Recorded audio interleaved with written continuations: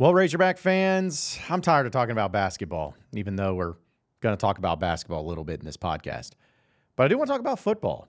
Question I've been asked a lot about a starting quarterback and who's going to win the battle. So let's break it down on today's Locked On Razorbacks podcast. You are Locked On Razorbacks, your daily podcast on the Arkansas Razorbacks, part of the Locked On Podcast Network, your team every day. And welcome into the Locked On Razorbacks podcast. I am your host, John Neighbors. I am also the host of the John Neighbors Show here on Natty State Sports, which you can catch every weekday afternoon from 4 to 6 on Natty State Sports and nattystatesports.com. This episode is brought to you by FanDuel. Make every moment more. Right now, new customers get $150 in bonus bets guaranteed when you place a $5 bet. Visit FanDuel.com/lockedon to get started. Hope everybody's having a wonderful Wednesday here in the great state of Arkansas, as we have a lot of things to try to get to today and try to make sense out of. At least I'm hoping we can make some sense out of it. But I wanted to bring up something different. The basketball team I'm kind of over right now. They're on my list. They're on my list of things that aren't making me very happy. And I don't think anybody's really happy with them. So let's talk about something else that I'm sure is going to make everybody happy and not have any issues whatsoever, and that's the football team. You know, the football team has so much mystery behind them where I'm not going to sit here and try to predict that they're just going to be some amazing team. I'm not going to sit here and try to predict that they're just going to blow it out of the water and they're going to be awesome and they're going to be winning all these games. I'm not going to do that. But it is still interesting. And I was actually having a conversation with my guys here at Natty State Sports about the quarterback battle itself and some of the things that are surrounding it and some of the things that are going into it. And it really started making me think back to how long it's been since Arkansas has had a true, legitimate quarterback battle. Now, some of you may bring up the Chad Morris years. No, those don't count. Those don't count for anything because quarterback battles, I feel like, have to have at least some sort of understanding, or maybe at least a little bit of a college coach, because he wasn't a college coach. Chad Morris wasn't a college coach. He wasn't a coach at all. It has to have some sort of actual credibility into making the decision of the quarterback for it to be a quarterback battle. So that's why I don't count Chad Morris. He had none of that. But moving that aside, it's been a long time since Arkansas has had a legitimate quarterback battle. You think about it, KJ's been the guy for the past 3 years. And before that, you had Felipe Franks. And we're deleting Chad Morris. But even before that, you had Austin Allen. Before that, you had Brandon Allen. Before that, you had Tyler Wilson. Before that, you had Ryan Mallett. And before that, you got Casey Dick. So in a way, it's probably the 06, maybe 08, Bobby Petrino's first year here, because I think that was the year where it was Nathan Dick, Casey Dick's brother, and they kind of had some times here and there to play up against each other. But either way, if you say it's 06, if you say it's 08, it doesn't matter. Either way, that's been a long time. We're talking about nearly coming up on 2 decades where Arkansas's had a true, legitimate quarterback battle. And when I started thinking about that, I'm like, okay, is that a good thing or a bad thing? Because everyone talks about quarterbacks battle being extremely healthy and everything. And I'm like, okay, well, there's some health to it. But as long as it's healthy competition, you got teams that are trying to win or players that are trying to vouch for the job because they're just really good and somebody has to edge out the other one. Not just where both are really bad, but also not where there's just a clear-cut favorite who's so good, or maybe I should say the other guys are so bad that the other guy is so good. You know what I'm saying? You got to have it some sort of healthy sort of going up against each other in practices. And I think that in every case, you want the best player to play and you want to have the best quarterback to win. But in this particular case with Arkansas, it's truly unknown. We can sit here and I'll give my opinions on things, and I'll give you my opinion on what I think on who he's going to be, but if you told me that it wasn't going to be who I picked, I wouldn't be like, oh, what happened? It was shocking. I didn't know. Here's the thing. I believe it's going to be Taylen Green. Just to be honest, I believe it's going to be Taylon Green. 6'6", 220 pounds, transfer out of Boise State. His numbers weren't exactly setting the world on fire, as we all know, and people keep bringing that up as like, oh, it's some sort of thing against him or whatever. My thing is, I do trust Bobby Petrino. And I don't think Bobby Petrino would have brought in a quarterback, especially via the transfer portal, that at least wasn't somewhat decent, somewhat, average, I just don't think he's going to bring in somebody that's not going to make the team better, or at least be someone who can legitimately fight for the starting job. Plus, let's be honest, a coach always likes to have their quarterback in, their guy. And Bobby Petrino's guy right now is Taylon Green. Because if you think about the rest of them, think about Jacoby Criswell. It's a guy that was the backup this past year, played a little bit. He's a redshirt senior. Been a player who's an in-state kid. And I'm not saying I have any problem with Jacoby Criswell, and I'm not even saying that I don't want him to start. But again, it's like that was a guy that was brought in technically with the Bryles, Enos transition, and haven't seen enough of him to know how good he actually is. Even when he was at North Carolina, there's really nothing that you can point to be like, oh, wow, this is why he's really good. Could be. Maybe. But I don't see any full-fledged evidence of it. So he's going to be definitely in the mix. But then you throw in guys like a Malachi Singleton, who's now going to be a second-year player, redshirt's freshman, 4-star player when he was coming out of high school, and highly regarded. Highly regarded. Is he going to play? Is he even going to have a chance? What about KJ Jackson, the true freshman out of Montgomery? What about Austin Ledbetter, the former baseball player? The point is, you're going to have some depth there, and you got some guys that really, between Criswell and KJ Jackson, as well as Malachi Singleton, those are guys that were 4-star players coming out of high school, highly regarded players. And you have Taylon Green, who's at least, of all of them, the most experienced player. Now, I'm not saying that, Boise State, you can, look at that in some negative way, but it's true. It's like that's more experience than most of these guys have, at least. So you're talking about Taylon Green being the guy that has the most experience, being the guy that has the most, I don't want to say that, but being the guy that at least has the confidence from the offensive coordinator and quarterbacks coach. I was about to say who, no, I'm not going to say it. Anyways, you know what I'm talking about. It's about the confidence that he has. And you also have a guy who seems to be ahead of the 8 ball because he's been handpicked, hand-selected by the current offensive coordinator and quarterbacks coach. So all those things together with the experience, and he does have talent. He's a big-bodied guy, and he's shown that he can play. I mean, he was in the conference championship game. He was the MVP of the game coming out of the Mountain West. So he's capable of it. But will that be enough? Will that be enough? I don't know. But I'm actually looking forward to a quarterback battle.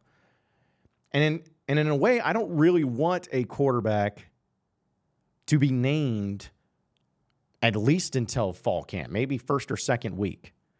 I really hope that's what we get. Because say if Taylon, and it sounds weird, but say if like Taylon Green, first or second week of spring ball, is announced the starter, I'll be like, okay, one of two things either happen. Either one, Petrino was like, I ain't going to look at any of these other guys, and I'm just going with my guy. Or two, those guys who are these freshmen and these 4-star players or Criswell, whatever, they ain't it at all. And Bobby's like, nah, this is our best bet. None of those are really good answers, but I really hope, I think it'd be best if we get to fall camp before quarterback's named officially, but I do believe it's going to be Taylon Green. I'm not exactly going out on a limb, but I do believe it's going to be Taylon Green. We're going to talk another thing about football, too, because I saw Landon Jackson on ESPN, a preseason All-American. How about that? And we'll talk about that here in just a second. But, folks, the NFL regular season is wrapped up, and we know we're in postseason play officially. So it's time to get in on the action with FanDuel, America's #1 sports book. Because right now, new customers get $150 in bonus bets guaranteed, and that's when you hit a $5 bet. There's $150 in bonus bets, win or lose. The app is way easy to use, and there are so many ways to bet, like same-game, live parlays. You have bets in the new Explore tab that makes it really easy too. And you can make a parlay in the Parlay Hub, which is the best way to find popular parlays, and so much more. So visit FanDuel.com/lockedon and make your first bet an easy layup. It's FanDuel, the official partner of the NFL. You are Locked On Razorbacks, your daily podcast on the Arkansas Razorbacks, part of the Locked On Podcast Network, your team every day.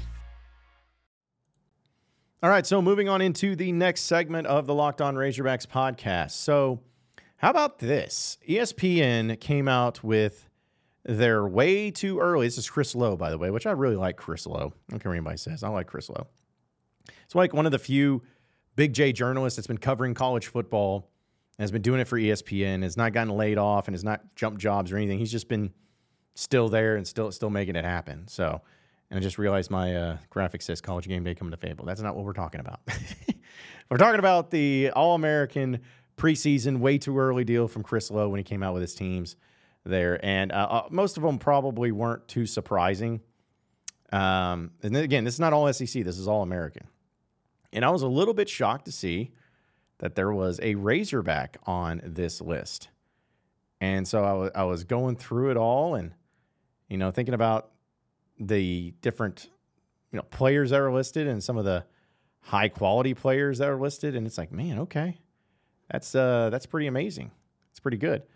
But I also think it's pretty funny how like a Carson Beck, like seeing Carson Beck at the All-American spot, and this is nothing against him because I know he gets thrown in there a lot, but to see Carson Beck right in there, that was a little bit surprising, personally. Like I just, again, I know I'm talking about the quarterback, but still just a little bit surprising. Either way, doesn't matter. Let's move on. But second-team All-American Landon Jackson was actually on this list with Ashton Gillett, or Gillett, I think it's how you actually pronounce his name, from Louisville, being first-team All-American. Now, when I saw this, I'm like, okay, well, Landon Jackson did have a really good year, and I was a little bit surprised, to be honest, that he even returned to Fayetteville and returned to Arkansas after having such a nice year as a junior, and possibly deciding that he wanted to move on into the NFL. Why wouldn't you? I feel like he would have been drafted. But I'm glad he came back. He was one of the few players that I felt like really getting him back was going to be nothing but a benefit to Arkansas and a benefit to what they're trying to do. But to see him as a second-team All-American, it just, maybe this is just my bad feeling, bad vibe, Razorback fan PTSD that just gets involved and makes it really frustrating. But I feel like almost every time that Arkansas, at least here in recent history, has had a preseason All-American or somebody on an All-American second-team list or whatever, they never get to that point. I think Treylon Burks might have been the best, kind of depending on who you looked at and whatnot. But, man, how many players could you just look at, and it just seems like none of them ever get to that point. I mean, Rocket Sanders was one last year. We know that didn't work out. I want to say that even during the Bielema era, there were a few guys that were mentioned, but none of them lived up to that, or at least a few of them didn't live up to that hype. But that, again, I'd have to really go back. But the point is just I really get eerie of a lot of these preseason deals that come into play for football players, especially somebody like Landon Jackson. Now, Landon Jackson's really good. Don't get me wrong. But I'm telling you right now, if Landon Jackson has a season that gets him to be named second-team All-American when it's all said and done, Arkansas is going to have a really good year. I know that maybe looking at it very simplistically, but truly, if you have a defensive end that is All-American, I don't even care if it's second team. Let's say he's second team. You're talking about a defensive end that is one of the 4 best defensive ends in the country. That alone right there is going to be a difference in these games. And if you don't believe me, just ask Trey Flowers. Now I know he had Darius Philon. He had some really good defensive players around. Martrell Spate was really good. But go back and watch those highlights. Go back and watch Trey Flowers. Go back and watch what he did. There were times, I'll never forget it, against Alabama and even Ole Miss in that 2014 season. They had to double team and almost in some cases triple team him because he was so monstrous. He changed games. He changed to where suddenly it opens up other players to make tackles, like in this case of Martrell Spade or Darius Philon, because they had to double team him. It made the quarterbacks be very wary of him. I mean, it changes the entire game. Now, yeah, you want to have an All-American at every position, and if you have an All-American at quarterback, that's the most important position on the field for sure. But I even make the argument, folks, that if I was to take, besides quarterback, a position that you could just give me an All-American at, it's going to be defensive end. It's going to be defensive end. Because when you're that level good where nobody can stop you, and so they have to overcompensate for you, which opens up other opportunities for other players, that changes a dynamic. That changes a defense. That changes everything. So I truly hope that Landon Jackson becomes an All-American. First team, second team, don't care. But I was at least a little pleased to see that he got some recognition because I think Landon Jackson's a really good player. He's a really good kid. And hopefully he has a really big year. But, man, if he can be an All-American, it's going to be a different maker for Arkansas this year, that's for sure. Yes, we will talk a little basketball here on the other side of the break, so stay with us.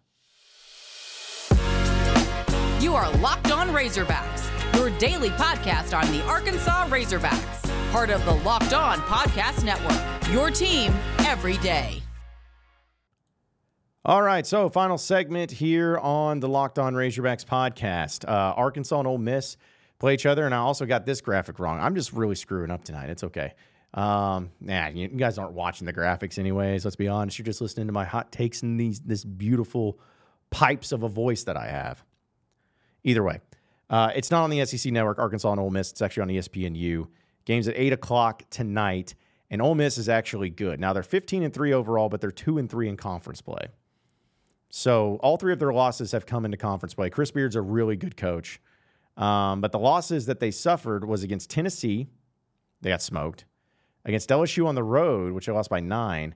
And then they lost to Auburn on the road, which they lost by a pretty good margin. 23 points. Auburn's really good. I hate to admit it, but they're good. So they did beat Vanderbilt, and they did smoke Florida. So it's basically where they have lost all the road games and won all their home games. And Arkansas is going to be a home game for them. I'm going to be honest. I have no faith right now in Arkansas to win this game. No faith. I have no faith that they'll go in and take care of business. Last I saw is that Arkansas was favored, almost messed that up. Ole Miss was favored by 5.5 points. And if I was a betting man, which of course I'm not, but I'm probably taking the house on Ole Miss in this one, man. They're just really good. Or the matchup-wise, really good against Arkansas.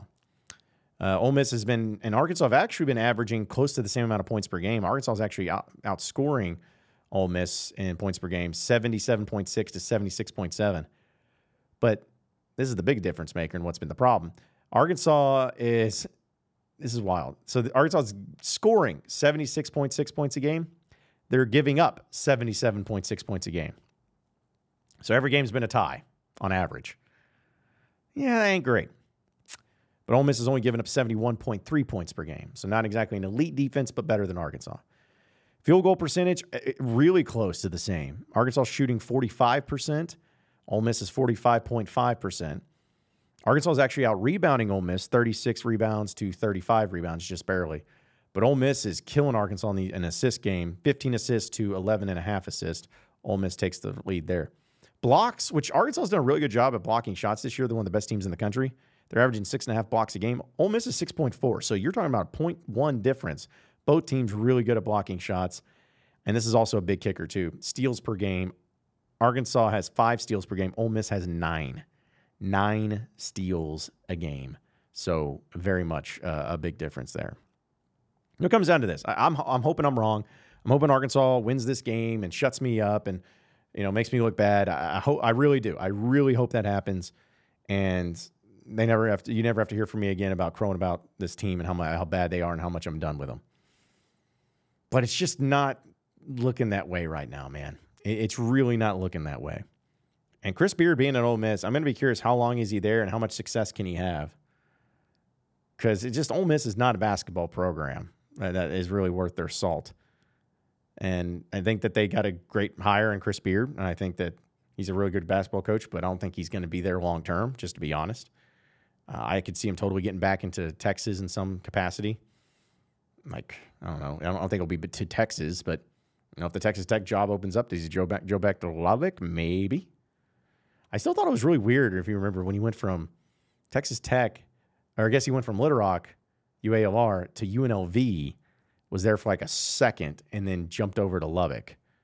So the dude's been all over the place. And then went to Austin just a few years later, and we know what happened there. But he's won everywhere he's been, and he's won at a really high level, and he's done a really good job on it. So I at least respect him as a coach. Not much else, but a coach. But either way, maybe they win. Probably not. We'll have to talk about it tomorrow. Well, appreciate everybody listening in to Locked On Razorbacks podcast. Be sure to like and subscribe to the podcast on iTunes or on Google Play. You can also get after me on Twitter at John Neighbors Show for any questions, comments, concerns that you may have. We'll keep it going from there. Same podcast time, same podcast channel tomorrow afternoon. Have a great day, everybody. We'll see you then.